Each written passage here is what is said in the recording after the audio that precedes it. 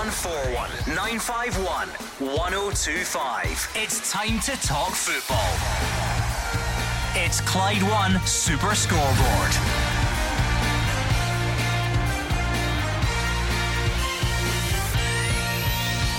Good evening and welcome to Clyde One Super Scoreboard as we get ready for another action-packed weekend across Scottish football. Nicholas Raskin's available for a Rangers debut against Ross County tomorrow, and he's already targeting silverware. Ange Postecoglou says Georgios Giakoumakis is no longer on his radar, with a move away still pending, and Queen's Park have been thrown out of the Scottish Cup for fielding an ineligible player. I'm Gordon Duncan, and joining me tonight, two men very much eligible to take part in the show, Simon Donnelly and Hugh Keevins. The midweek football was an absolute treat, I thought, unless of course you support Motherwell or Hearts or Aberdeen. But for the rest of you, it was a real treat. And I think the word transformation can now be applied to the job that Michael Beale is doing at Rangers. They left Hearts in little bits and pieces when they left Edinburgh on Wednesday night. Celtic again impressive against Livingston, and the two of them now go head to head for the title. And I don't think you can say it is done and dusted if Rangers continue to play in that exciting type of fashion, and we still have two derbies to go. Big weekend ahead, Simon. Yeah, just interesting take on it with Hugh there. As I said, 9 points is a great lead, but complacency can't be afforded at this stage. Both teams aren't given any sort of quarter winning their games, and Rangers have the advantage tomorrow to cut that again, as they did last week with Celtic playing on Sunday. Difficult game at McDermott, so all still to play for. 01419511025. That is the number you need, so come on, let's hear from you. Friday night we're in classic preview territory.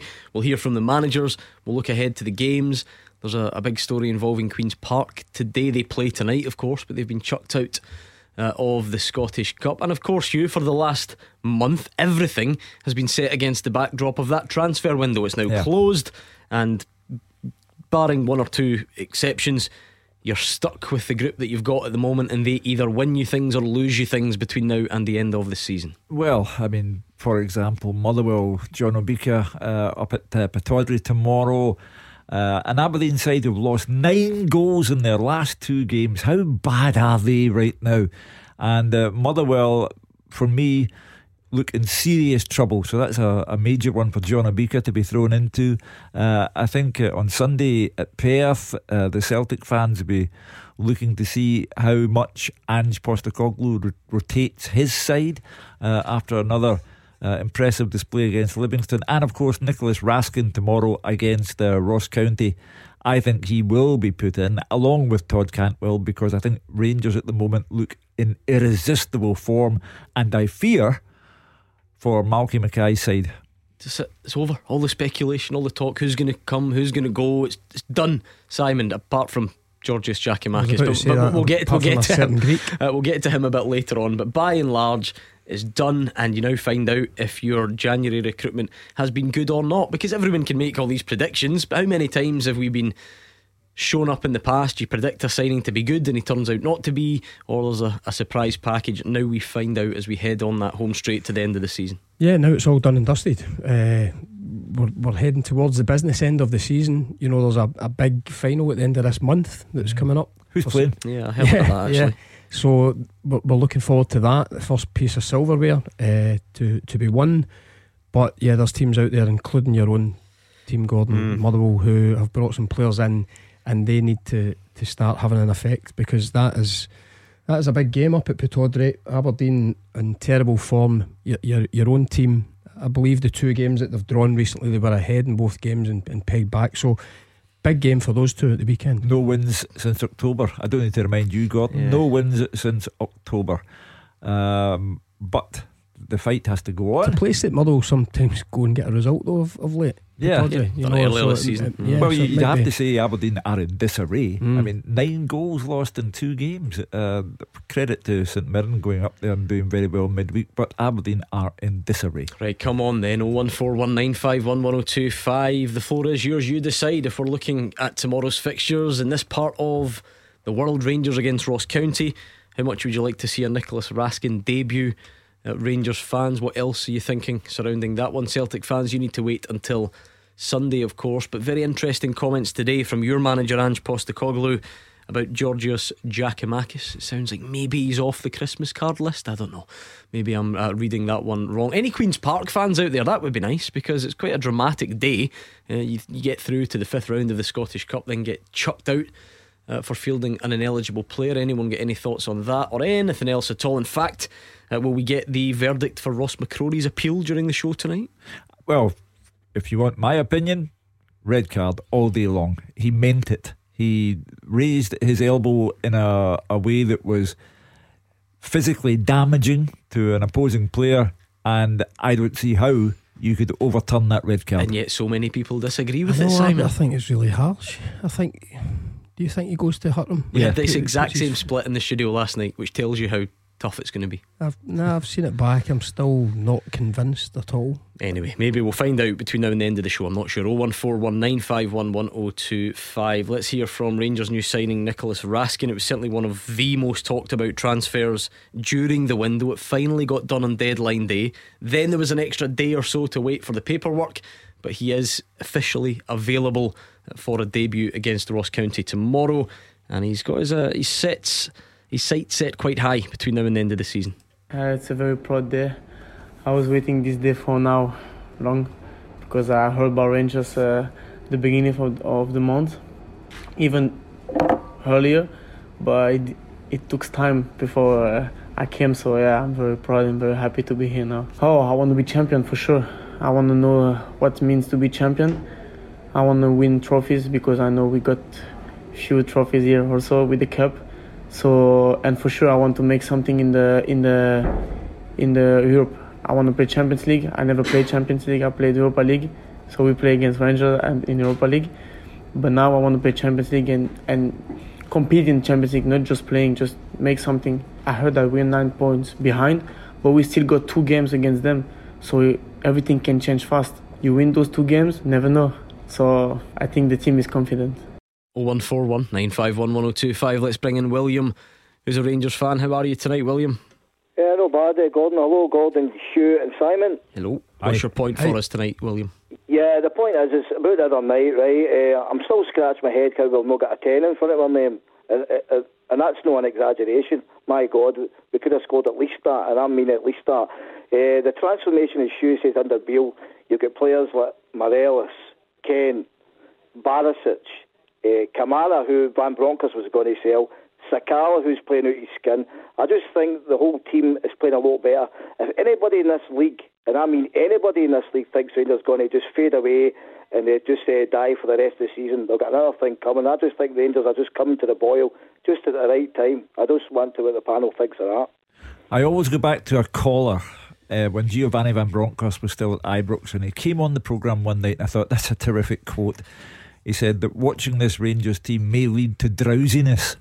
Now that's certainly not the case under Michael Beale. They are very easy on the eye now. I repeat, they just left Hearts in some bits and pieces on Wednesday, and I'll sum it up, the transformation. One guy, Morelos, he scored 3 goals in 18 games under Giovanni Van Bronckhorst this season, and then Van Bronckhorst left. He's now scored 6 in 11 games under Michael Beale. Michael Beale is the man who is getting the proverbial tune out of Alfredo Morelos. What do you mean, William, though, coming to the boil at just the right time? Because I'm sure lots of people listening would say that being 9 points, 10 if you consider goal difference, it's not the right time. No, what I mean is, right, obviously the league is going to be a stretch, as I've said in the past when I've come on, right. I think for the other competitions, maybe like the 2 cups, we're coming to the boil for that, definitely. And the thing is, Raskin says, it's going to be hard to beat Celtic at Parkhead. Everybody finds it difficult, but Rangers have beaten there in the past.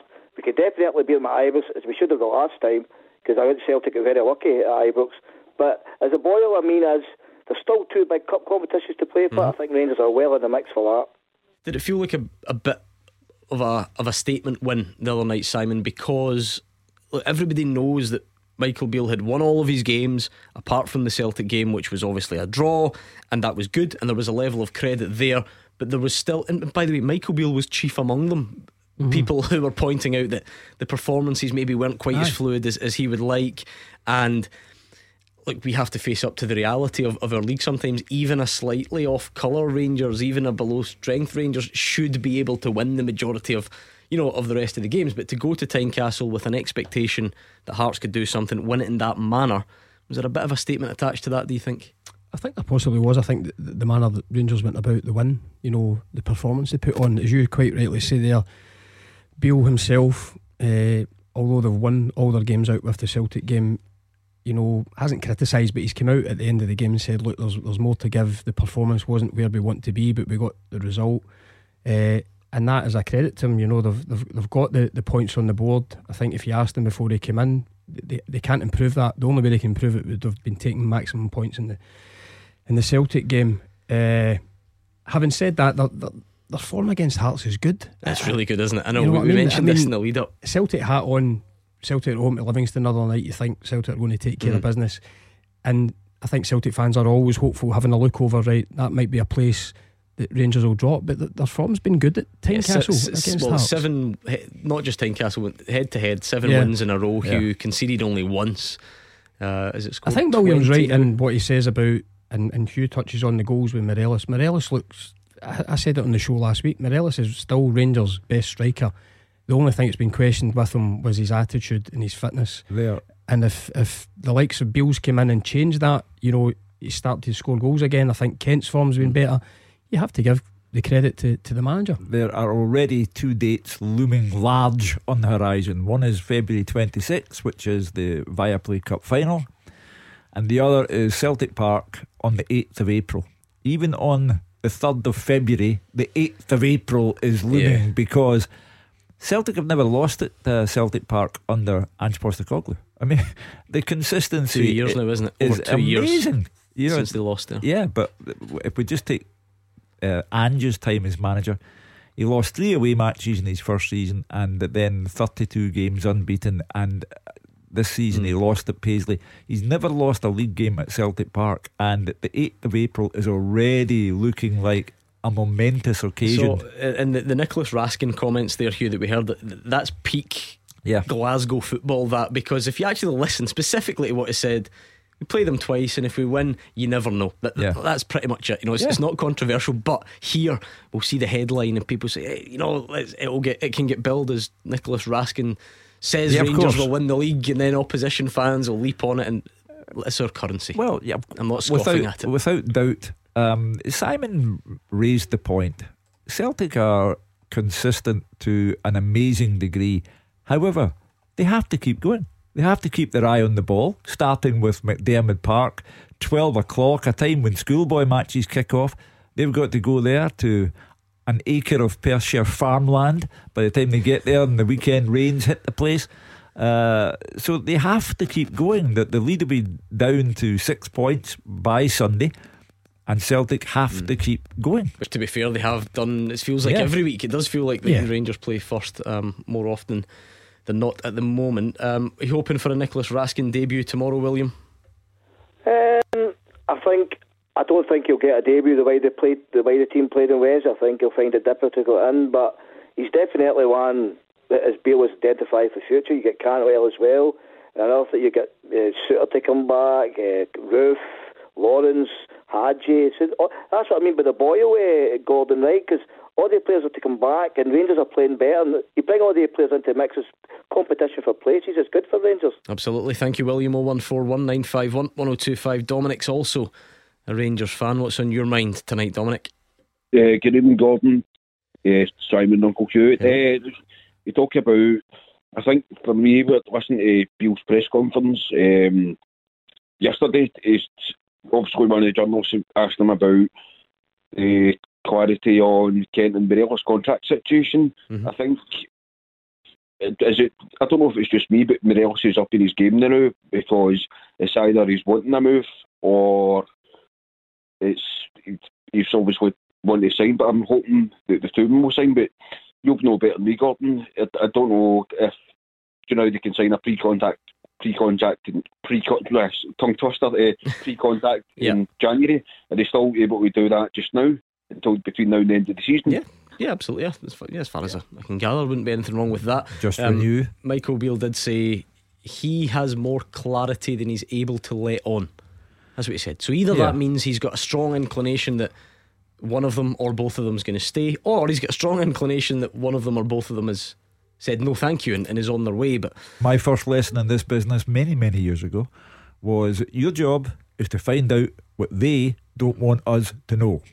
Therefore, reporters are trying to find out from Michael Beale something that he knows but he's not sharing.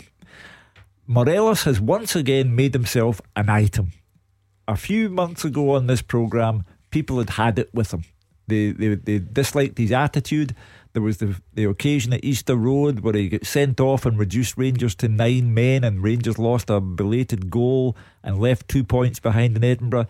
Everything he did was wrong in the eyes of the supporters. Now everything he does is right, and he looks like the sort of player you would say we need to get him on a fresh contract. Absolutely need to get him, because if he continues to play in this vein, he is central to what Rangers want to do.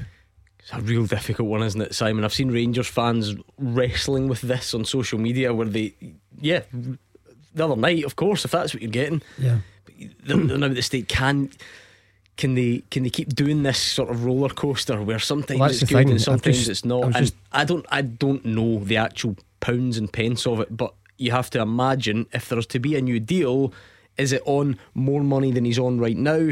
If so, is he worth that? These are the types of things that will need to come into play. Yeah, I was about to say Morelos and Kent when I've experienced it on this show, they've come in and out of fashion, in terms of their form and how they've went about it. We've always been critical of Kent not scoring maybe enough goals. His numbers, Morelos, as I said earlier on, his attitude and his fitness. But the constant for me is, I think they're two of Rangers' best players when they're on their form, and to replace them, I think you'll have to go out there and do your work to replace these two, should they decide to move on. But again, he's got 6 months be able to prepare for that. If that's the case, it might not be the case. They might stay on, but it's been up and down with Rangers fans on the show depending on their form. But the constant for me is Morelos is their best striker, and Kent, when his head's with it, and it seems to be at the moment, is one of the best players as well. Dominic, where are you on Morelos? Are you ready to strap yourself in for another roller coaster and a couple of more years on the contract, or is it time to try and upgrade, or have you not made up your mind?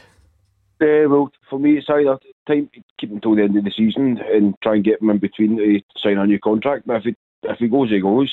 He's got my best wishes. But for me, it's also about Keenan Alan McGregor, because I thought the other night he was only made a couple of saves, but I thought he was excellent, and I think he's integral to what Beale wants to do for starting the next season. But just a quick second one, Gordon, what did the guys think about Neil Lennon for the Aberdeen job?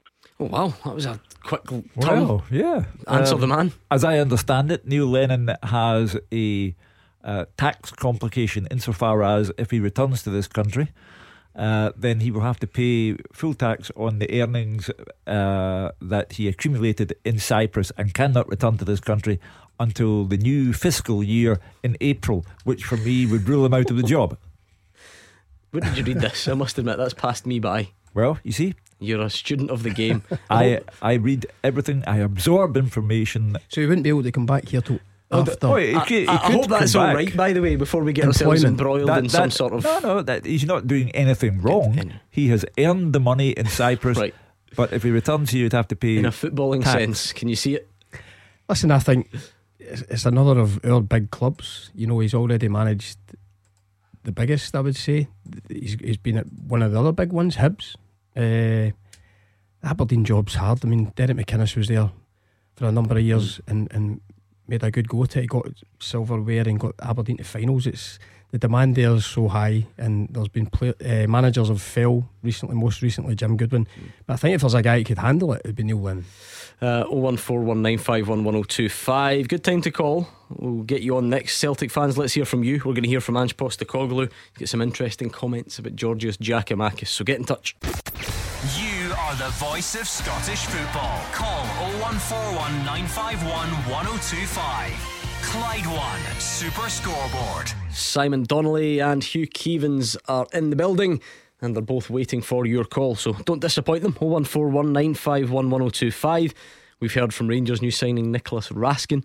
He's opening up the possibility that Rangers do produce the comeback and win the league title. I'm sure some of you will have some thoughts either way on that one. Of course, looking ahead to Rangers Ross County tomorrow, will there be a debut for him? The paperwork is complete. He is available. Will we see him from the start, from the bench, or not at all? You can get your predictions to us. In the meantime, Celtic fans, great opportunity, great time for you to get involved, because we're going to hear from Ange Postecoglou. He says it is a matter of time before Georgios Giakoumakis' exit is confirmed. He says it's not even on his radar anymore. It'll get concluded fairly soon. To be honest, it's not on my radar anymore, so I'm not, I'll probably hear it about the same time as you guys. Maybe if you're on Instagram, you'll hear about it earlier than me. It's not on my radar. I don't expect him to be back in the group, but it hasn't been finalised yet. Is that a wee dig? Is that a wee dig at Giakoumakis being too public with things on his Instagram, Simon? Right. I'm going to ask you because you're an Instagram user. Well, do you know something? He's just catching up. When I seen or I heard Ange actually went on the follow Giakoumakis on Instagram, I wasn't sure what had happened. So was it a few weeks back? I don't know. His most recent post wasn't anything. I must admit, I don't even know if I do. But I think it's definitely. I remember seeing one. Was it not? He was coming on and he posted. It was like the egg timer emoji. Oh, right. I don't know. Right. But it didn't sound like someone who. To be fair, it sounded like someone who was off the Christmas card list. We spoke about Michael Beale earlier on, who knows something but isn't sharing. Ange Postecoglou knows something and is sharing. It will be concluded very soon, he said. So he's done and dusted. He's somebody else's player. Yeah. And in Ange Postecoglou's world, what do you want me to say about it? He's somebody else's player. He's your type of guy. Just cut ties altogether. Never think of him again, and on we go. Listen, social media is social media, right? But see, putting my coach's head on, or man, that would have done my head in as well. If players were putting wee things out about. But as I say, as soon as I heard that today, I was on my Instagram to see what was the drama. But as I say, Ange, he doesn't hold back, and if he feels he has to say something, and the guy's moving on now, so they've got a striker. I must admit, Hugh, when the will he leave, won't he leave, where will he leave to saga was rumbling on during the window, it was getting quite lengthy at that point. I never envisaged that it would actually go on once the window had closed. I mean, it is, as Ange Postecoglou says, it's done. He's not going to play for Celtic again. He's not a Celtic player anymore. It's just a bit of a weird limbo that people are in. If we're talking about Celtic needing to maintain focus, then Ange Postecoglou can't be doing with sideshows and distractions. That's Ange Postecoglou's way of saying, Jacko, do not let that door hit you on the way out. Well, breaking news tonight, that Aberdeen appeal against Ross McCrory's red card has been unsuccessful, and he will serve an immediate 2-match ban. We'll maybe get stuck right into that a bit later on.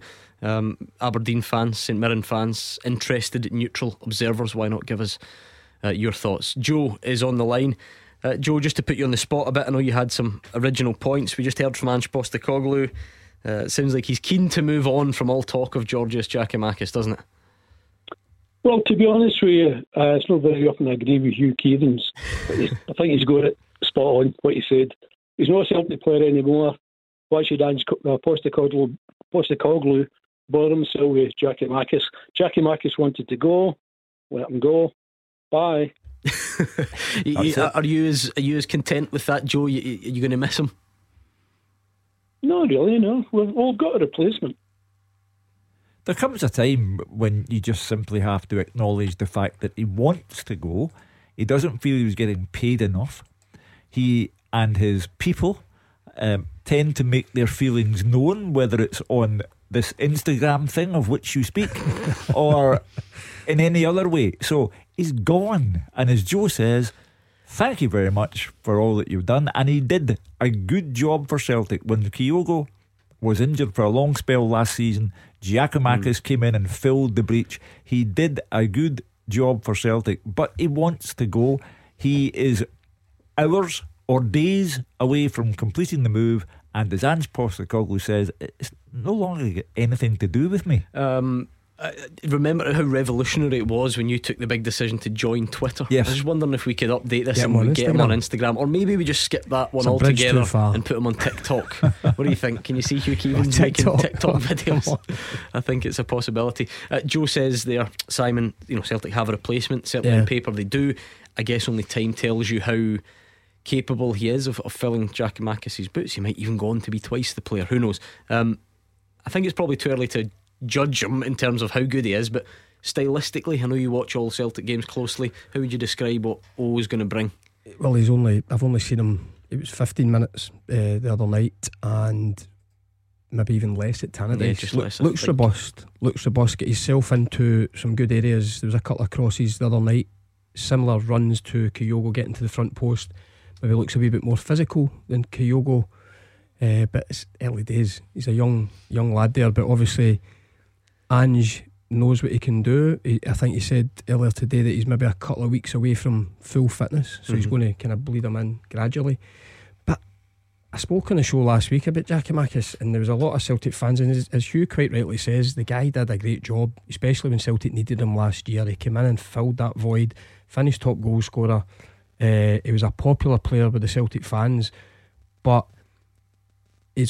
Ange had already hinted about the game time. He can't guarantee game time, and as we've seen with Jens, as recent as Abelsgaard, if these guys aren't going to get the game time and they're not happy, Ange doesn't mess about. He'll move them on, and other players will come in. Joe Hart was very complimentary about O today. Joe Hart, for anyone who watches his interviews, he can be quite cards close to his chest, but he was full of praise, saying the boys have mentioned how sharp he is, talked about him being tough to keep a hold of. They're not training too much at the moment, he acknowledged, but he thinks he's going to bring something special to the club. So, well, I've only clapped eyes on him twice, like Simon. It's hard to say, isn't it? I thought, right away at Tannadice, he laid on Put a great a cross in. sitter for Maeda, who promptly missed the sitter, and he looks robust and a different dimension. So, as I say, Georgios Giakoumakis is now past tense. O is the future. Joe, what else is on your mind tonight? Yeah, well, I initially phoned up to rebut the caller that was on a few calls ago about Rangers coming to the Boyle. But my main point on his call was he said that Celtic were lucky to get a draw at Ibrox on the 2nd of January. Now, the game I was watching, Celtic were 1-0 up. Rangers got a dubious penalty. Celtic were denied a stone wall penalty. Then we equalised through a terrific goal, with terrific build up to the goal, and Kyogo scored with 2 minutes to go. Now, lucky seems to be a word that's coming out of Ibrox quite a lot just now. Whether it's Ange Postecoglou's lucky, Celtic were lucky. I would say Rangers were lucky up at Pittodrie the last time. They were 2-1 down and equalised in 7 minutes of injury time. I mean, I say that was fairly lucky. Ange Postecoglou's the one who tends to bring it up because it amuses him, it tickles him that he's been called lucky man, so he's having a bit of fun with it.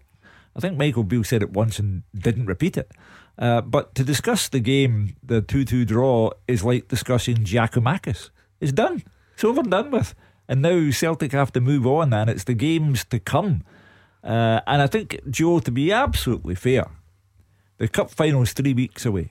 Rangers have just made mincemeat of Hearts at Tynecastle. They're playing very well. Players are transformed under Michael Beale, particularly Morelos, the goal threat, etc., etc. The Rangers fans are perfectly entitled to be looking forward to the cup final as much as the Celtic fans. The two of them are the only show in town, so both sets of fans are entitled to look at that cup final, Joe, and think, we can win this. Your opinion, Hugh, who's the favourite for the cup final? 3 weeks away. I think either team, I repeat, Don't sit on the fence, come on. I think Rangers will win it. You did think Rangers would win the league though, so Yeah. It's maybe not been a vintage season for those predictions. Well, and never will there be one. But Joe asked me a straightforward question. I've given Joe a straightforward answer. I think they're looking good. I'm caught right in the middle here, Simon. I'm trying to figure out what's less. You're going to ask me? No, I'm trying to establish what would be less desirable. Arguing over who deserved to win a game 6 games ago, or arguing over who's going to win a cup final in 3 weeks' time. I feel between a rock and a hard place, as the phrase goes. There's a lot of football between then or now and then. Exactly. Is that a cliche? No, I think that's fair. A lot of football. I do. You've got to avoid cliches like the plague. So I do think that's fair. Yeah, I suppose that this is. There's going to be a bit more bravado, if that's the right expression, in the level of optimism surrounding Rangers, because specifically of the other night, isn't it? I mean, I think, like we mentioned at the top of the show, it might not amount to anything. Rangers might go and struggle against Ross County tomorrow, and then we revisit it. We go game to game on here. It's what we do. But I think even the most optimistic Rangers fans, it was probably a better, more convincing victory than they thought it was going to be. Yeah. And the confidence levels rise, and that's just of course, and that's the nature of it. And the performance is good as well. So where they've been getting results, and Joe's talking about the game at Pittodrie where they get the 2 late goals, it's still 3 points. They still pick up the 3 points. But again, Beale himself was saying about performances. They get the performance the other night. Of course, confidence is high, but that's the nature of it. And to be fair, do you get do you just get? Do we get complacent? You speak about players getting complacent. Do people on the outside get complacent, and you start taking what Celtic are doing for granted? You know, as if they're somehow not in impressive form. Well, that's the thing. So you look at the winning you look at after the World Cup, and you look at the league table. It's still 9 points, and Celtic have increased the goal difference. You know, that's the bottom line. And Celtic, there were a couple of games in there. So I don't think Celtic performed great at Tannadice, but they won comfortably in the end. They've went 6, I think, clean sheets. Yeah, not conceded a goal since the Rangers game. You see, with regard to the cup final, and here we are 3 weeks in advance of the cup final discussing the cup final, but Joe would doubtless take offence at the notion that Rangers might be thought in with a real chance here. But go back to last season, Celtic in a 32 game long unbeaten run in the league. They still lost to Rangers in the semi-final of the Scottish Cup. RW knows how this works though, because he's a Rangers fan and he says Hugh Keevins has just broken my heart. Why has he got to say that Rangers will win the final? Because we all know how that goes. Surely, are we actually going to argue about who's going to win this final in 3 weeks' time tonight? Surely not. Yes, we are. No, already. No. Come on. Ask Joe. We're better than that. 0141 951 1025. I think. Crosses his fingers. We'll take more of your calls next. 0141 951 1025. This is Scottish football's league leader, Clyde One Super Scoreboard. Hugh Keevins and Simon Donnelly are here. Why not get in touch on 0141 951 1025. Darren was a St Mirren fan. Well, is a St Mirren fan. We were just about to speak to him on this Ross McCrory business, and he's disappeared. If you're listening, Darren, pick up the phone again. We'll try and get you back on. That was your breaking news tonight, that Ross McCrory appeal has been unsuccessful, so Aberdeen will be without him for their next 2 games, starting with the visit of Motherwell tomorrow. And it is one of the great decisions of the season in terms of a split, because every night this week, or every night we've discussed it, one panellist thinks it's a clear red, the other one thinks it's a shambolic decision, and I see this on social media as well. So if you want to argue the toss about that one, pick up the phone. I just think there was intent, very clear intent, not to cause harm, but intent to get him out the way the hard way, and I think the red card was justified. And it's the way Aberdeen's luck is running at the moment, because you go out to Darvel, the owner asks for an immediate response, and they then lose 6 goals to Hibs, and then they lose another 3 at home to St Mirren, and then they try a red card appeal, and that's thrown out. So good luck tomorrow, Barry Robson. Well, if anyone wants to take Hugh Keevins to task, or even worse, shudder at the thought, agree with him, then pick up the phone. You can tweet us as well at Clyde SSB, but it's much more fun on the phones. I think you will agree. I mean, Mick is on Twitter, and I guess this is probably in kind of loose relation to the Giakoumakis Instagram quip or whatever. He says, can you ask Simon if you ever played under such a ruthless manager like Ange Postecoglou? Who was your most ruthless gaffer? Ruthless. It's a good question. I don't think I could come up with anybody as ruthless, but that struck you. I like the ruthlessness in Ange, though. You know, because I think I said the other week there that since he's come in, I think he's created a really good environment within the club. I seen it earlier in the season when they scored the 5. Was it down at Rugby Park? They're all celebrating. They all work for each other. And I'm not saying any of these guys are bad eggs or whatever, but things can fester if you're not playing. I've been in changing rooms where players are unhappy. This guy looks as if he just wants to get rid of anybody there. If they're not pushing to get in the starting 11 or sitting in that bench ready to come on, if I can't guarantee the game time and you're not happy about it, they're quite happy to move on. I think it works for both parties as well. Are all managers not like that? I mean, even the interim manager at Aberdeen, Barry Robson, binned effectively the captain, Anthony Stewart. You're just not going to play here. Off you go. So he goes to the MK Dons. I mean, football's like that. I think some would. You can see a case where some would go, oh, I don't know, Jackie Mackey's a good player and scored goals, and can we replace him? Some would do that, wouldn't they? Yeah, second guess. Yeah, but I think he's already. We've seen it. You know, last January with the transfer window. I think he is ahead of the game in terms of right. What's the next window? This guy was obviously on his radar. I think there was a couple of Korean strikers on his radar. He's brought this guy in. He knows what he can do. Yes, we can let Jackie Mackey go. There's your question answered, Mick. We'll find out. Couldn't give you a specific manager, right? Obviously not been ruthless enough. Yeah, not jumped out at you. Let's bring in Nadeem, who's a Rangers fan. What's your point tonight, Nadeem? Hi Gordon, thanks for taking my call.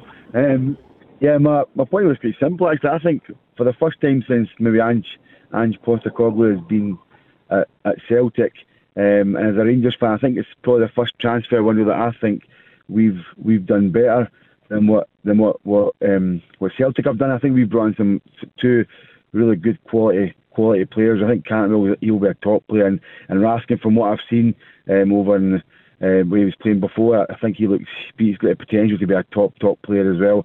And I think Celtic losing Juranovic, and obviously the stuff that's going on with Giakoumakis, I think I think we've definitely come off the bet. And another thing I would say is, Hugh's talking about us Rangers playing really well, and I think he's absolutely right. I think the game against Hearts are sitting third in the league, do you know, and we made them look as if they were sitting third bottom the way we played against them. We were fantastic against them, so I just think it's looking really good. I don't think we'll win the league. As a Rangers fan, it really hurts me to say that, but I think we're just too far behind.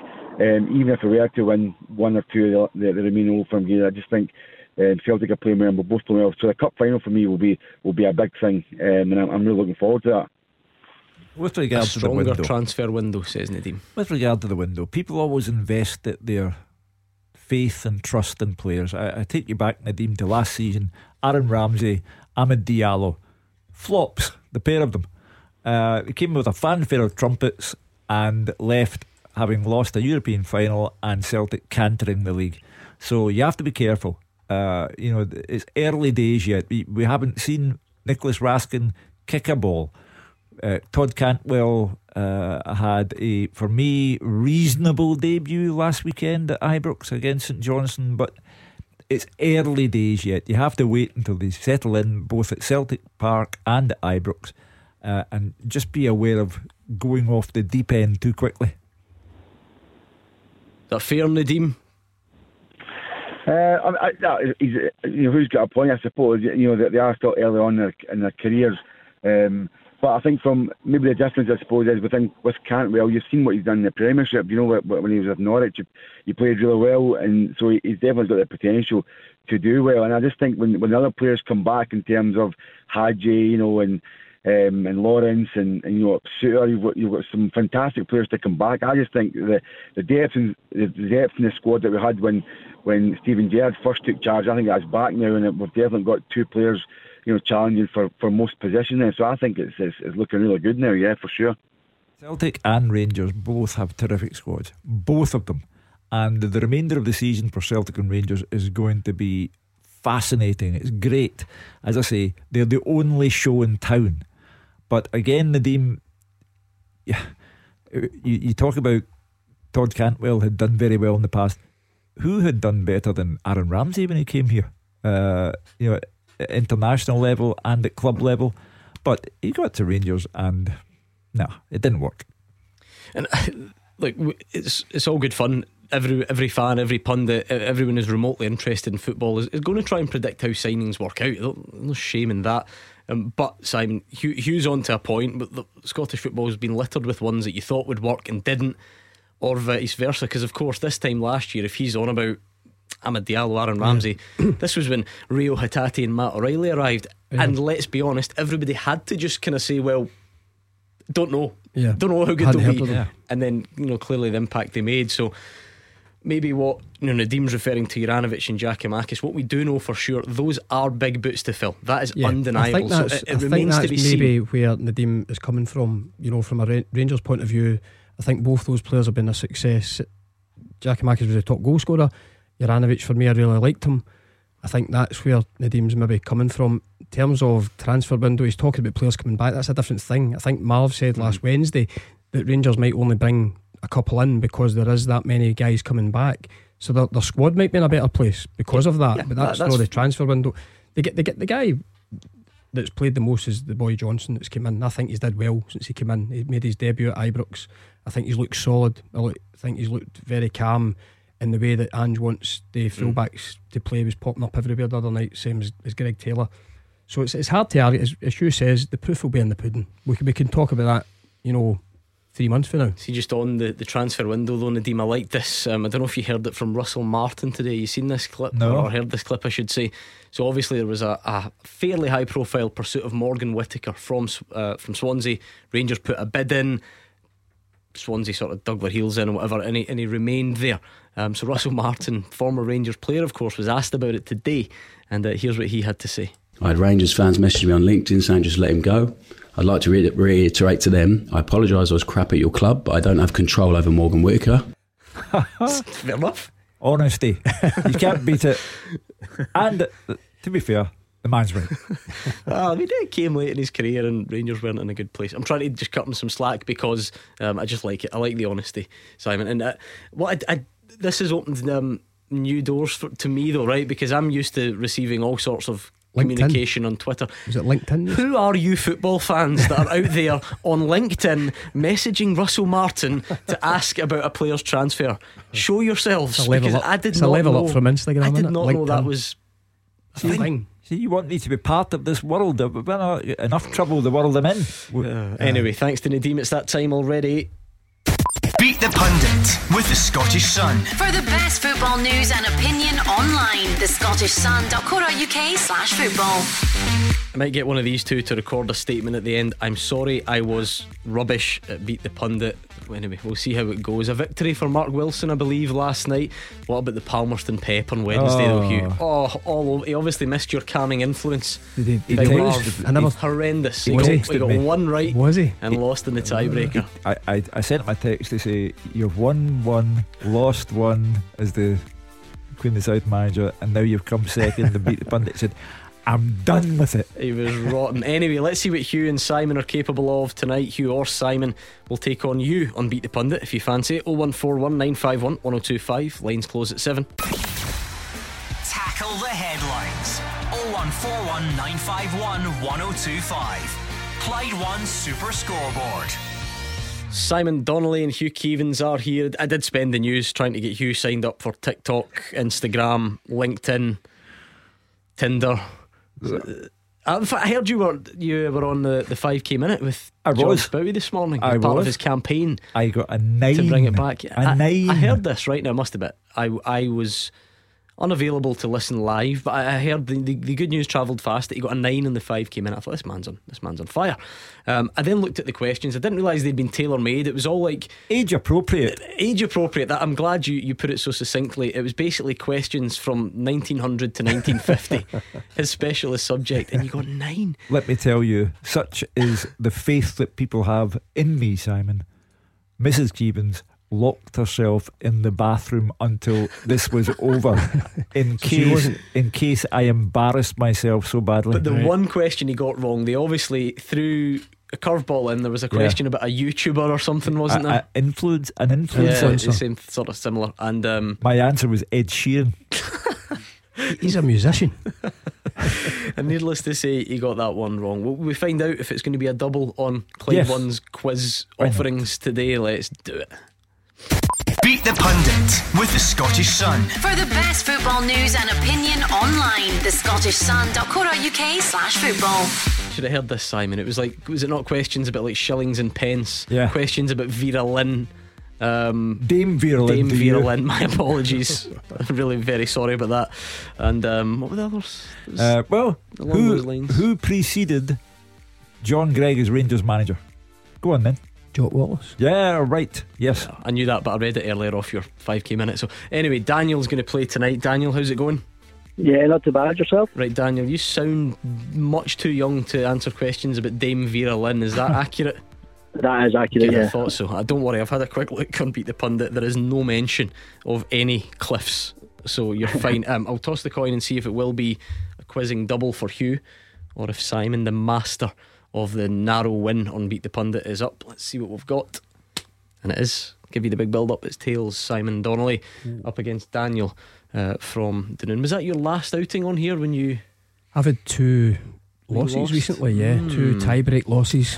Okay, let's give you some Clyde 2 then, and see how we go with Daniel. Daniel, I'm going to put 30 seconds on this clock. Just answer as many as you can. If you want to pass and move on, that is fine by me, okay?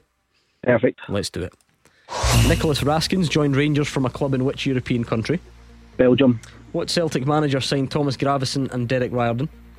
Neil Lennon. Which Premiership side have kept the fewest clean sheets this season with 4?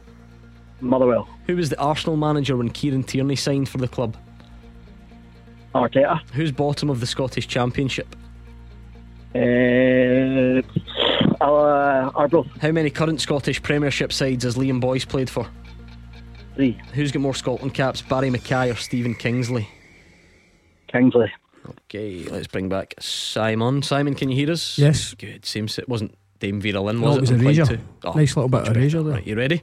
Yep. Let's go. Nicholas Raskins joined Rangers from a club in which European country? Belgium. What Celtic manager signed Thomas Gravesen and Derek Riordan?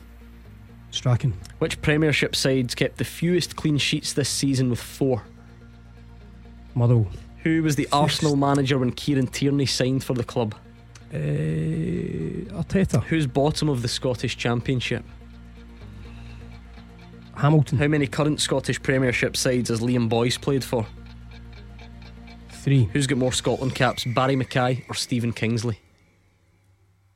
Kingsley. Okay. Daniel, what's the verdict? He's beat me. Definitely? I think so. I got the second one wrong and he got it right. Okay, Nicholas Raskin came from Belgium. I think everyone knew that. Well done, you both got it. You were close-ish, Daniel, but you're right, you knew it was wrong. It was Gordon Strachan who signed Thomas Gravesen and Derek Riordan. So Simon goes 2-1 in front. See, look at you both going for poor wee Motherwell with the fewest clean sheets. I thought I'd got the understanding of that. Surprisingly, wrong, but no, I got it right. It's But actually wrong. St Johnstone. Is it? Not that it counts for much when St Johnstone have gone to Fir Park and won twice this season, but anyway, there we go. The Arsenal manager when Kieran Tierney signed was Unai Emery. You both went Arteta. So where are we? 2-1 to Simon at this point. I'm afraid though, Daniel, Hamilton are bottom of the Championship, so it's 3-1 Simon. You both went for 3 clubs. Liam Boyce, it's only 2, Hearts and Ross County. And you both went Stephen Kingsley. You were both correct, 2-1. So not much in it. So Simon, a 4-2 victory for you. Congratulations. Thank you. And it's Unlucky, a hard Daniel. lines, Daniel. Yeah, well done. Cheers, Daniel. Good man, Thank Daniel. That was Daniel from Dunoon. 2 on the board. Not enough. You usually win by 1. I'm just that's happy to comfortable get a for you. straightforward win there. I'm back in the game. That is comfortable for you, for sure. Right, 01419511025. That's the number you need if you're just joining us. I say this all the time. Where on earth have you been? I won't take it personally. What you've missed is Nicholas Raskin. Hearing from him for the first time. He's targeting silverware. He says if Rangers can beat Celtic in one of the next 2 games, then who knows? Will we see him this weekend? We heard from Ange Postecoglou having a dig at Georgios Giakoumakis' Instagram usage and suggesting that he is off the Christmas card list as he closes in on that move away from Celtic. We even got into some bizarre argument about who will win a cup final that's 3 weeks away. If you're mad enough to want to revisit that, fine by me. sort of grudgingly. And if you want to talk about something else, you absolutely can do. There was breaking news during the show tonight, and that's that Ross McCrory lost his appeal against that red card he picked up in the St Mirren game midweek. He'll be suspended for the Motherwell match tomorrow and Aberdeen's next game.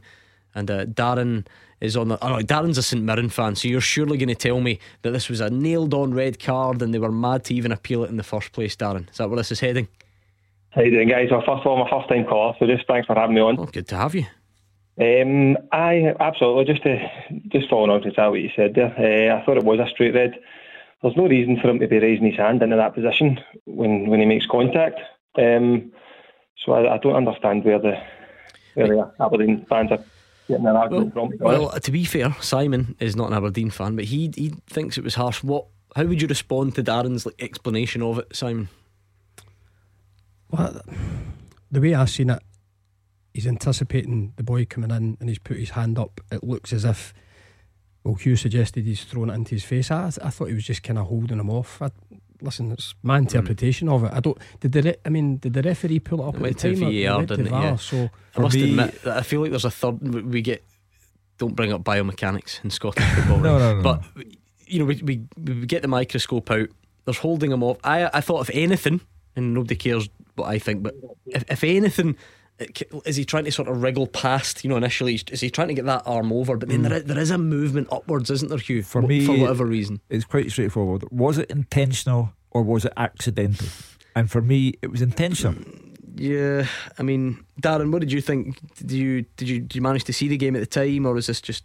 I did. I was watching it. Yeah. Yeah. Did it jump out at the time, or is it one that you kind of have to see back to almost get a good look at it? Initially, my first thought was, you probably think I'm biased here, but my first thought was that he had raised his hand, and the fact that he's moving at pace as well, he gives the referee a decision to make. And but at the time, I thought it was a foul, and then when I seen it back, it just kind of cemented it for me. Did he make the decision, though, the referee? Did it get brought to his attention? Yeah, it was a VAR decision, wasn't it? He went for a look. Yeah. For me, Simon, the people are taking offence over this because it was so early in the game. So no, what? I don't think that's good. If you do something in the second minute of the game and deserve to go, no, of course, then you go. I don't think that but for me, never stacks up. Intentional or accidental? For me and for the appeals panel, intentional. Here's the next bit, which is boring, because actually, Simon, the debate tonight, or the debate when you get to the appeal point, it's actually it's a bit more complex than do you think it was a red or not. Once it's given as a red, you then almost have to, you're going to have to go that extra mile to win your appeal. Do you see what I mean by that? Like if it's given as a red and then the appeal is still left in sort of a little bit of doubt, it's going to need to be this clear error to get it overturned, and clearly there is a split. You would acknowledge that much, wouldn't you? Aye, of course. No one seems to be Well, agreeing there's a on split this. in here. You said there was a split last night. Listen, I never described it. You used the word shambolic. I think maybe somebody else. I didn't use that word as a description. Yeah. I just think it's one I looked at and I thought, I'm not convinced it's a red card. Enough about that, Darren. You getting your passport looked out? What's that? Are you starting to think? Are you starting to dream 4th place, flying high? Just need to enjoy it, let us go and see where it takes us. So sorry, just to touch, you made a good point there about the fact that how early on it was in the game as well. Sorry, just before you move on. No, of course. I think that obviously magnifies it, because they're obviously, if that happens maybe the 87th or the 88th minute and he goes off, it's not as sore. It doesn't maybe influence the game as much. So perhaps that's why maybe it's under the microscope that bit more. Well, again, a referee, a 3-man panel, and the video assistant referee have all agreed red card. Sometimes you just have to hold your hands up and say bang to rights. Yeah, I don't detect the same level of understanding amongst the Aberdeen fans, I must say. Well, they're a bit giddy at the moment. David Darvel, followed by Hibs, followed by St Mirren, followed by the appeals tribunal. So they're a bit giddy. They'll have to get over the loss of McCrory, and they'll have to do something about it when they play Motherwell tomorrow. Huge for Aberdeen. I know it's huge for Motherwell because they're the one in the downward spiral, but it's huge for Aberdeen as well, because, as I say, you've had Darvel, you've had Hibs, you've had St Mirren, you're now losing goals at an alarming rate, and Motherwell are unfortunately going through a dire period. If Aberdeen can't win at home tomorrow, well, I mean, it's really, really serious, and the hunt for the manager will have to be accelerated. You must be delighted though, Darren, with the way it's all ticking along. No, I am. Yep, I really am. So I'm looking forward to tomorrow.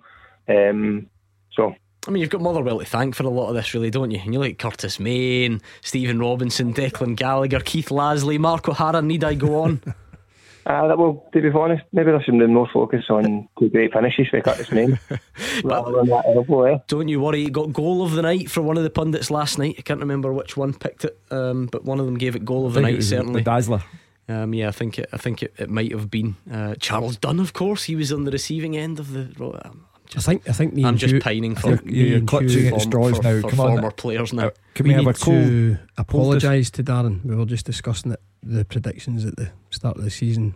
Don't tell me you didn't. Yeah, that shows how much I know about football. Well, you had St Mirren for the drop. Yeah, and Darren, listen to this. and the guy to my right here. Yeah, both of so you. I think we need to apologise to Darren, because they're having a great season. Do not miss this opportunity to tell them how much nonsense they're talking. I think they know themselves based on what they've just. Do you know what? He didn't even need to admit it. He's throwing you under the bus as well. No, if he's going down, you're going with him. But that's all right, because everyone who listens to this programme expects that of me, but they don't expect it of Super Sid. Listen, that's why we do it. It's all good fun. Listen, see when I bring them back out the drawer in around May time, we'll have great fun. Keep an eye out for Roger Hanna's Player of the Year prediction. That's all I'm going to say. Right, that's all I'll say to you right now. Hope he's listening. Thanks to Darren in Bishopton. First time, Darren, was it painless? Will we do it again sometime? Aye, absolutely. Good man. Thank you very much. Thank you, Darren, in Bishopton there. And like Paisley Buses, Ian is also a St Mirren fan in Barhead. What's your point tonight, Ian? Hello there. Yeah, I'm just on to agree with you about the red card. And what swung it for me was that after the game, I heard Willie Miller saying that he thought it was a red card. And as we all know, Willie Miller was the best referee that we've never had. I wondered where that was going. He's coming on saying it's a red card. It was definitely a red card. That's before my time, Hugh. But I know that's a thing. I know that's a. Ian is 100% correct. I never saw it in action, but I was well aware that was a thing. He refereed every game that they played, and it was hilarious watching him. But for me, the best Aberdeen player ever, Willie Miller, best penalty box defender, most inspirational captain, won a European trophy, and it must be breaking his heart to see what Aberdeen are going through right now. And Ian's again correct. If Willie Miller says it was a red card, it is 18 carat gold embossed red card. He did also say that it was two St Mirren rejects that scored, but I wouldn't like other radio stations to pull up all the things that you say, because we would be there all day. So have you seen Declan Gallagher's photograph? I did. I liked it. You see polystyrene cup with Aberdeen reject written on it. Exactly. Well done, Decky. I liked it. Ian, like the McCrory thing was interesting the other night. It doesn't involve St Mirren so much going forward. A bit of bad news. Ayunga out for the season, it looks, or for a long time, certainly injured. Is that a blow to you? It is a blow, but Tony Watt coming in is interesting just because of the connection with Stephen Robinson. So I'm looking forward to maybe Stephen Robinson managing to get the best out of Tony Watt. And he's a decent player. He just hasn't shown it as often as maybe he could. Yeah. So if we can get a few goals out of him, then he might be a good replacement for the next half of the season. Yeah, someone mentioned this the other night, Hugh. There's obviously a relationship there. I think peak Tony Watt at Motherwell was actually under Graham Alexander initially at the start, rather than Stephen Robinson. But that's not to say that the form was bad under Stephen Robinson, and there was clearly a relationship there, and it clearly played a part in the move. I thought it was very interesting when Aberdeen got their third goal at Pittodrie, once it had been decided by the video assistant referee, and Declan Gallagher led the players to the manager. You don't see that too many times. So there's a rapport between Stephen Robinson and the players, and in general terms, but in particular Tony Watt has this relationship with him. We'll find out tomorrow. St Mirren against Hibs is another terrific fixture. Hibs on the rebound, I think, from a very, very dodgy result at Dingwall. I thought that the goal being allowed to stand for Ross County was a nonsense. Prior to that, they've taken 6 off Aberdeen, so it'll be a real good match at St Mirren tomorrow. Yeah, thank you very much to Ian on the line. They're flying St Mirren, aren't they? Brilliant sitting there in fourth. And I'm looking at that, and just like Hugh's saying, a decent bit of form against a team who will feel aggrieved from the decision during the week. A ridiculous decision with the free kick, with the goalkeeper. I think so. Do you think confused? No, it's not so much that. No, I don't disagree, but I was just surprised, and this might just be a sideshow. I know people don't always buy this. I'm just surprised at how David Marshall seemed to accept it. Look, he complained a bit, but it was, I don't know, I felt like he maybe just felt that it was a foul. He could have been a bit more dominant. I said but to you before we came on air, like 80s, 90s, you were used to those challenges, but nowadays I'm surprised the goal was given. So am I. I must say. But having said that, Hibs, great result against Aberdeen. Couldn't believe that result. Couldn't believe the Aberdeen response. Ridiculous to the week going out to Darvel. I just don't accept going and getting beat 6-0. Anyway, that's a different story. But St Mirren are doing really well. That'll be a big game tomorrow, and a difficult one for funny, Hibs. just we're talking about Tony Watt, and this all formed part of what I thought was a really interesting deadline day, because it was like the striking position everywhere, or even just before deadline day. We saw Eamon Brophy and Simon Murray going to Ross County, and Kyle Lafferty and Ollie Shaw left. Kilmarnock and Motherwell signed Obika and Aitchison, and Tony Watt moved, and it was all about the strikers. Mick Kennedy, the Darvel manager, who was in here a couple of weeks ago after their great victory, has just tweeted to say that Darvel have some big signing news coming, but I can assure everyone it's not Kyle Lafferty, because that was the rumour. The rumour was doing the rounds. Right. Can you imagine? But there we are, he's knocked that one on the head. Well, again, interesting to read Derek McInnes's reaction to Kyle Lafferty going, because it was clearly not his idea. He said it was sprung upon him. Also said that there's an obsession with Kyle Lafferty and everyone needs to get over it. It's like the Giakoumakis thing. Done. Off the Christmas card list. But just interesting when the manager of the club says wasn't my decision. Okay, 01419511025. Keep the calls coming, we'll get you on next. Taking your calls on Scottish football. 0141 951 1025. This is Clyde One Super Scoreboard. Okay, it's that time of the night then. Simon Donnelly and Hugh Keevins are your victims tonight. You send the question into them and they try and come up with the answer. It's very handily branded the full-time teaser, and we're about to do it thanks to a question that's been sent in by Jamie Clifford. So thank you to Jamie. This is like your bread and butter type of full-time teaser. We may even have had a variation of this question before on the show, and I'm hoping that helps you, because it's not that easy. You two don't like the teaser, do you? No. The teasers don't like you, quite frankly. More settled because I won beat the pundit. That's true, the pressure's off. Jamie wants you to name the last 10 players to win the PFA Player of the Year in Scotland who are not Scottish. Michael Higdon. Straight in with one of the tricky ones. Well done. He enjoyed his night, didn't he? After it? Just a touch. Remember this, Simon? I do. I'm thinking of other answers. Had gone over your head. No. Right, any more? The last 10. Can you repeat the question, please? The last 10 players to win PFA Scotland Player of the Year who are not Scottish. Michael Higdon. Stephen Davis. You have heard this question before. You must have. This is the quickest start you've ever made. You're talking to the king of the 5k minute here. Any more from you, Simon? Henrik Larsson. I mean, it's a great question because some are. How far do we go back? Can you not say it? Mid 2000s. Henrik Larsson is not one. Some might be from not too far away from Scotland. Some might be from miles away from Scotland. So there's a bit of a spread here. You've obviously gone Michael Higdon, Stephen Davis. Geographically, we're close. Okay, listen, I'll let you get back to it. And if you want to do what Jamie Clifford has done tonight, feel very official using his second name. Just call him Jamie, sorry.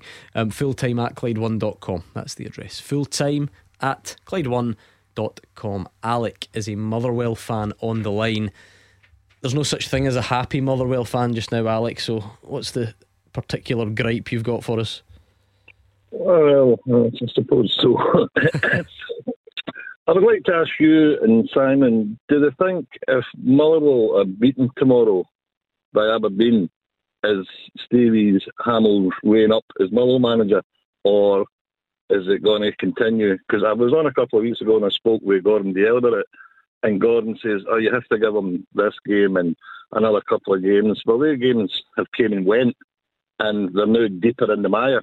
And I think, and so do some Motherwell fans, that the longer it goes on, the deeper the hole's going to be. I think it's changed to make a change now, well, there's time left, or give them a little bit extra time, so to speak. It's a real dilemma, because I can see you're thinking, Alec, that tomorrow, the 24th league game of the season for Motherwell, 14 games to go after that to save themselves. The dilemma comes in when you ask yourself, how long does it take to get a new guy in? Does he hit the ground running? Are you adding to the turmoil? Do you only make things worse? Because it is a gamble, and if you take that gamble, then it's a 50-50. He might be the answer to your prayers. He might make confusion even greater. I suppose for some people, though, the people who believe it is the right decision, and I'm not saying it is, the people who would believe it would be the right decision would feel that Motherwell's current odds of staying up are worse than 50-50, wouldn't they? Yeah, I'd agree with that. That's what would drive anyone to think that it is worth making the move. Well, the downward spiral is awful to observe. They haven't won a league game since October. That in itself is shocking. St Johnstone have won more games at Fir Park in the league this season than Motherwell have. I heard that in your that's not good. So it has the appearance of a lost cause. Are you absolutely convinced, Alec, or do you acknowledge a bit of confusion, if that's the right word, where Motherwell have signed 7? In fact, within the last 20 minutes, Motherwell have signed another player, which I'll tell you about in a minute. They've now signed 8 players in January. Stevie Hamill signed those 8 players. Can you do that? Does that work to then move a guy on that's brought 8 players in without giving them a chance to see if we can get a tune out of them? Gordon, what kind of gets to me, and as I guess some other Motherwell fans, now there's the other night's game. Now he brought in 3 new guys. The week before, in the last 2 games, the big fella McKinstry has either scored or set up and played really well. But the guy must be gutted, because the other night he's on the bench and he brings in 3 players who have never played with each other, who don't know their teammates. I think that was a bit of a pressure again to bring them in. Maybe 1 or 2. But to leave out guys that have been playing really well, I just don't see his way of thinking. Yeah, I think specifically on Stuart McKinstry that's fair, but at the same time, Simon, the new signings are simply going to have to be thrown in, because the team desperately needs reinforcements. They've been signed for a reason. 8 did you say? It's now up to 8. Tonight they've signed Dan Casey, who's a 25-year-old Irish defender. He's been playing some football out in America recently, and obviously that's why the free agent sort of scenario, we're able to bring him in after the transfer window closes. So now up to 8. Like I said, look, it's possible. It's been done. For goodness sake, Barry Robson's an interim charge, and he's playing a part in deciding that Aberdeen's captain should be moved on and so on. But if you're Stevie Hamill, surely you're expecting a bit of time to try and figure out if you can get a tune out of 8 new players that you've brought in. On the flip side, managers take the flak for when things aren't going well. Yeah, it's ruthless, volatile football management. But I would agree with you. 8 players in. The 8 players are coming in hoping for immediate effect. They're not for the future. It's a precarious position Motherwell are in. I listened to the show last night. I think you guys were talking. There was a caller about McKinstry last night. Again, we're not privy to what is going on and why the guy's not playing. By all accounts, he's performing when he is on the pitch. What I would say to Motherwell, I don't see Motherwell obviously as much as these guys that go to watch them, but they're not aren't set adrift there. I know he's are down there and the form isn't great, but when you allow a manager to bring in 8 players, I think you've got to give him some time to have some effect. But having said that, I know the other side of the coin is results. And Stevie came in and he got a tune out the team immediately. That form's evaded them of recent times for whatever reason. But if you've given him the opportunity to bring 8 players in, there's a couple of strikers in there, boy Aitchison, that was at Celtic, young lad that came in there. I think you've got to give him a wee bit of time. You're not buying that reasoning, Alec? No. I honestly think, Gordon, that he's, as much as he's a nice guy, Stevie Hamill, and what he's done for Motherwell and what have you, I wouldn't like to see the guy let sacked and then hunted at the club as such. I just think it's been a step too far, and he should move on, maybe go back to what he was doing at the club, or another role, and let somebody that's got a little bit of experience, that's maybe been down the block, come in for the last 2 or 3 months of the season and see how it goes for there. That's just my opinion. You know, I wish Dan Casey all the luck in the world, but there's an identical picture here, and it's of grabbing players from all directions and throwing them together in the hope that somehow it all comes together. I wouldn't completely disagree, but at the same time, needed a central defender, quite simply. They probably needed one anyway, and then Sondre Solholm left the club, so they were always in the market for a central defender. You know, Aberdeen brought in 2 defenders midweek, played them, that didn't work either. It may very well work tomorrow, or it might be Motherwell's day. The law of averages alone would tell you that one of these times it has to be Motherwell's day. I just feel though that you either bite the bullet. If Motherwell lose tomorrow, you either take the decision to go for a new manager there and then, or it's Stevie Hamill until the end of the season. I mean, a lot of funny Hugh mentions law of averages, Simon, because law of averages suggests Motherwell are going to need to win at some point. I don't know how true that is. A more cynical view, or a more pessimistic view, would be they've only won, 4 games this season, is it? Is that what we said earlier on? 5 games this season. Yeah. One of them was at Pittodrie. Law of averages. Are Motherwell going to go to Pittodrie and win for a second time this season? It could happen. One thing you would say is the away form is much better than the home form. Yep. But sometimes that helps. Maybe players under pressure, things aren't going well at Fir Park, they maybe aren't handling it well. I don't know. It might be easier for them to go to Pittodrie, who an Aberdeen team that are under pressure as well. As I said, it's volatile football management. You go sometimes knee-jerk reactions and go with results. We spoke about Jim Goodwin last week going to Easter Road. It boils down to results, and Motherwell need to get results quickly. All of this could change weekend by weekend, midweek by midweek. Kilmarnock are still in there. Yeah, they're 3 points ahead of Motherwell, but they're at Livy tomorrow. And Livy, you never know. By the way, you look up to Aberdeen in the table. It's 9 points. It's not. Yeah, but Motherwell do look to be the team in the greatest amount of trouble because it's consistently bad. The stats are horrendous. It's one of those phrases, right, that gets thrown around, but genuinely, it's the one where you can't see where the win comes from. Correct. Yeah. Managers always say it's a long road that has no turning. Well, it's a very long road for Motherwell, but we still can't see a turning. If Aberdeen fail to beat Motherwell tomorrow, they are in serious trouble. If Motherwell went there and got a win, Barry Robson, Dave Cormac Leona, they'd be in serious trouble because that's the thing. They're slipping Gordon, down. I don't think there's a lot between these sides. It's a run of form. Yeah, it's a couple of victories. And I said to you earlier on, were they 2-0 up against Kilmarnock, came back, that hurt them. 10 men, remember? Yeah, Kilmarnock, 10 men. They were 1-0 up against County recently, get pegged back. These are points that they're dropping from winning situations. They just need to turn it, and it could be tomorrow. Well, 4 seasons in a row they've gone up to Pittodrie and won, I think, but they've already had the victory at Pittodrie earlier this season. Can they do it again? Maybe, just maybe. Stephen is also a Motherwell fan from Ayr. What's your point tonight, Stephen?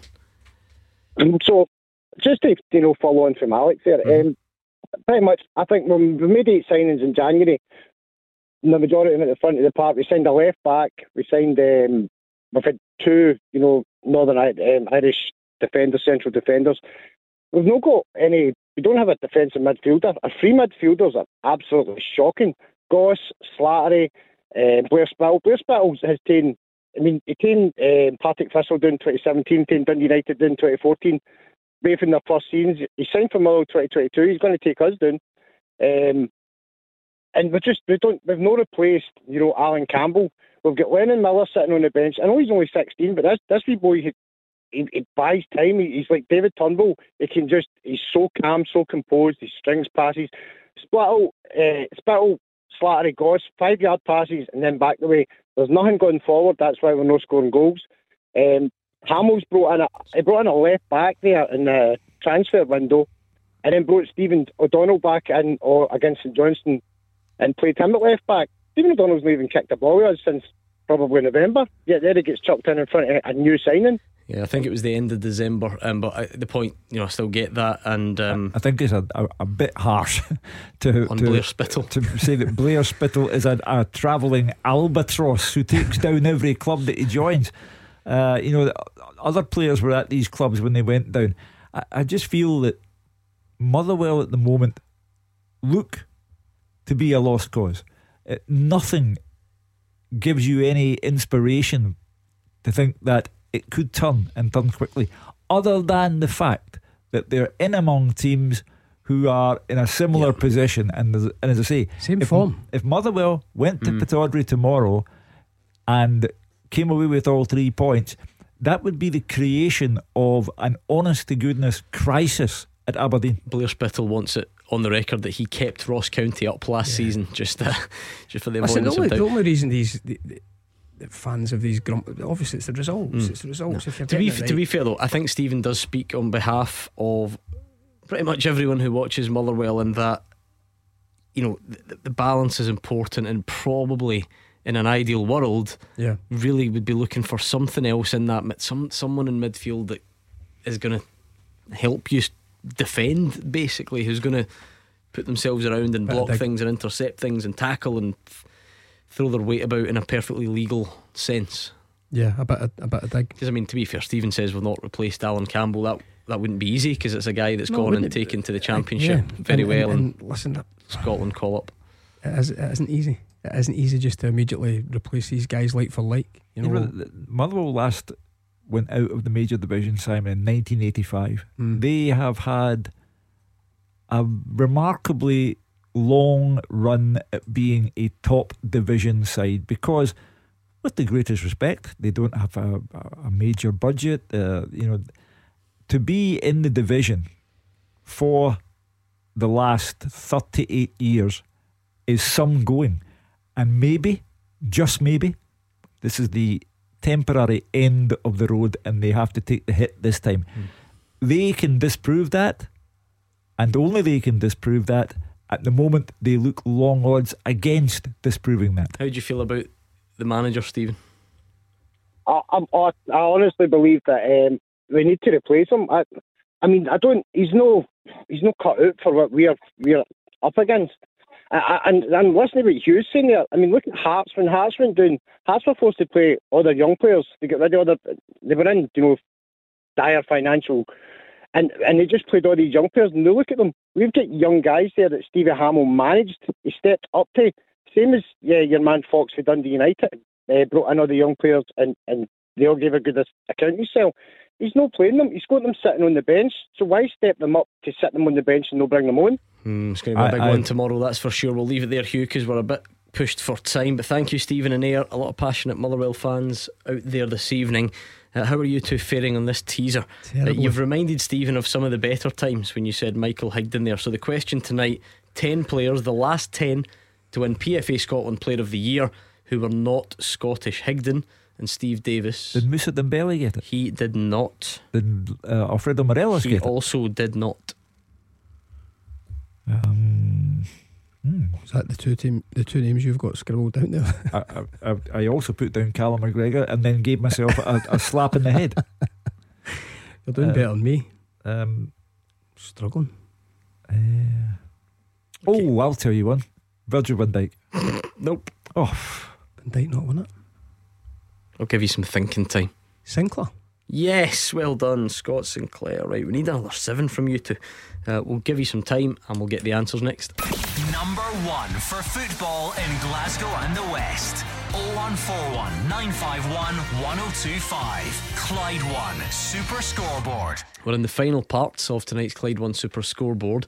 Still a lot to get through, and you've got a full-time teaser as well. We're looking for the last 10 players to win Fraser Wishart's PFA Scotland Player of the Year, as it's called, who are not Scottish. So you've got Michael Higdon of Motherwell, Stephen Davis of Rangers, Scott Sinclair of Celtic. Nakamura. Well done. Tavernier. Yes. Big year. the late Fernando Rickson Uh-huh. and John Hartson. They shared it, didn't they? Yeah. Well done. Okay, so we're ticking along nicely now. Is that 7? That's 7, yeah. 3 to get. I'll give you a wee clue. The 3 remaining ones are all former Celtic players. Johansson. Yes, I thought that was the one that you were going to struggle with. Went to Fulham. Did he win Well it? done, Stefan Johansson. Yeah. Did. Yeah, had a really good season. Wow. Okay, 2 to get. 1 is from very close to home, and the other one is not so close. Another one's miles away. Okay, just if that helps in any way, shape or form. We do have championship game kicking off right now pretty much. It's Queen's Park against Ayr, and it's quite something, Hugh Keevins, because it comes on a very dramatic day for the Spiders. They've been kicked out of the Scottish Cup for fielding an ineligible player. They won 2-0 against Inverness. It put them through to play Livingston in the next round. Now the game had to be rearranged because of the weather. Now what happened was 22-year-old Hearts loanee Ewan Henderson started for Queen's Park in the rearranged game, and that put them in breach of competition rules because he wasn't signed in time for the first game, or when it was scheduled. The rules say players are only eligible to play if they're registered before the original date of the game. So it's a very simple rule. Whether you people can agree or disagree about its existence, but it's fairly simple, and it's a real sore one for Queen's Park, isn't it? Owen Coyle will be very disappointed because the club have shot themselves in the foot. They have an infrastructure there. They have Leanne Dempster as chief exec there.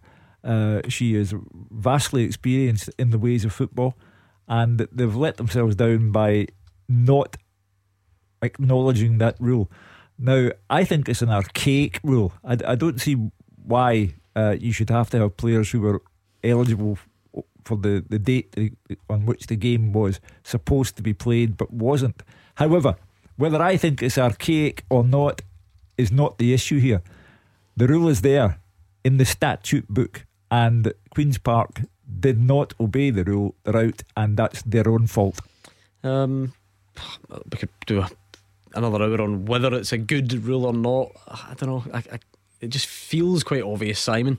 That's like, but these things happen. It's just an oversight, and like they've got to be a sympathy there, because whoever makes that mistake's feeling rotten about themselves tonight for sure. Yeah, as you say, these things happen. The rules are the rules, but it's a really sore one. I've got a soft spot for Queen's Park. Started there. It's a great story what they're doing, what they're producing at the moment, sitting at the top with Ayr, who they're playing tonight. A fantastic result up at Inverness to get them into the next round of the Cup, and only to fall foul of this rule. So yeah, it's a sore one for them. I mean, just generally, do you get that rule? Is that something you would have been aware of as a coach? No. I used to get stressed out as a coach when I had to fill in the team lines before a game. That was stressing enough for me in case I made a mistake. But listen, it's admin. It's another. Somebody should have been doing their job properly. They haven't so much. It's harsh. They haven't so much fallen foul of the rule as tripped over it. And Owen Coyle is entitled to think that the people upstairs in the admin building are aware of these things and keep him right and keep the club right, and they've let themselves down. Yeah, Leanne Dempster has taken to Twitter, such as the modern way, and said quite simply this evening, "We are sorry. We'd like to apologise to our supporters, our players, the backroom staff, who collectively have been fantastic all season. We're sorry. We'll own it, and we'll learn from it." It's about all you can do, I guess. Yeah, held their hands up on behalf of the club. That's all you can do. It just seems quite dramatic at this. I wouldn't call it a late stage of the Scottish Cup, but it's a relatively late stage. We're up and running. Yeah. I don't mean to criticise small and clubs, who did they have in the next round? Was it Livingston? Yeah, but quite often, in the preliminary rounds or the first round, there will be sort of small non-league club maybe that makes these types of mistakes. It just feels quite dramatic at this stage. It's the second time it's happened this season, because Hibs had to get thrown out of the Viaplay Cup before it was known as the Viaplay Cup, because they couldn't count up 2 bookings adding up to a player not eligible to play. So that was Hibs' fault. This is Queen's Park's fault, and the moral to the story is know your rule book. And if you're Inverness, you're thinking, brilliant, beaten 2-0, on we go and get a crack at Livy and maybe even progress. Definitely. I mean, it's just one of the ones. I think it's going to be one of these sliding doors things. You think Inverness going and win this cup or something, you know, and people look back. So it reminds me of what was the no. Bear with me. Was it Euro 92? The Denmark players that were on the beach, weren't they? They come back and they go and win the thing. If Inverness win this cup, you can have my record collection. You can have all my Tony Bennett LPs. I can't wait. But anyway, that's the potential. It's the potential. They're still in the competition. It's goalless, incidentally, in that game. If you're keeping tabs, Queen's Park and Ayr is goalless at the moment. Played at Oakview, of course, as things stand. Queen's Park not moved into their new home yet, and I think I read somewhere. I think that's a new AstroTurf pitch that's been put down at Oakview. I was just looking at it. Because we're always very critical of them, and understandable. I'm not saying we shouldn't be, but the difference a new one can make, Simon, that looks all right, doesn't it? Yeah, I think I'm trying to think why I was at Oakview. There might have been Partick days, but I remember the surface here not being particularly good. But that looks brand new. The one at Livy looks positively threadbare now. They'll need to get something that makes their story all the more remarkable. They're playing on an old carpet.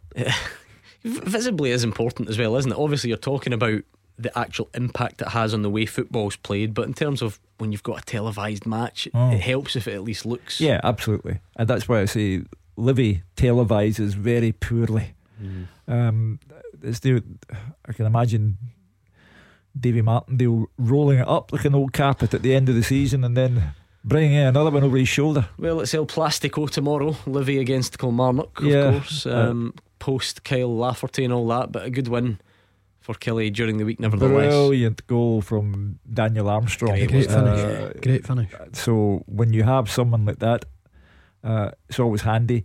But Livy, you know, I know that Celtic gave them a going over, and I couldn't believe it, Simon. 3-0 at half time and no goals in the second half. It was very similar to the game just before Christmas, when they were 2-0 up and Livy scored, if you remember, just before half time. The second half kind of just played itself out. It was a wee bit like that. Celtic had a couple of chances, but the third goal just coming, I think, an injury to it killed it. The game was done. It's just Connor Shields is leading the line for Queen's Park. He's one of the players who left Motherwell to make way for some of these new signings, but still no goals there. I'm trying to think what deserves a bit of a mention before we go. I think we've done most, haven't we? We had St Mirren callers on. We've given Motherwell a good go. Producer Callum was in at the break whinging about how poor Dundee United's record at Tynecastle is. It's only 9 years since they won that. Exactly. They would have been passing ships a couple of times, would they not? With both have had spells out of the Hearts and Dundee United, top flight at that time. Maybe it isn't not quite as dramatic as it sounds. Anyway, before we finish up tonight, let's see if you two can finish strongly on this teaser. Looking for the last 10 players who've won PFA Scotland's Player of the Year award and who are not Scottish. You're doing okay. Tavernier, Nakamura, Higdon, Steve Davis, Scott Sinclair, Fernando Rickson and John Hartson shared it, and Stefan Johansson. What did I say, 2 to get? Yeah, one near and one far away. Yes. I'm going Paddy Roberts. No. Even nearer. Right? Even nearer. That's important. Where's he from? You mean born here but plays for another country? You've done this before. Born here, plays for another country.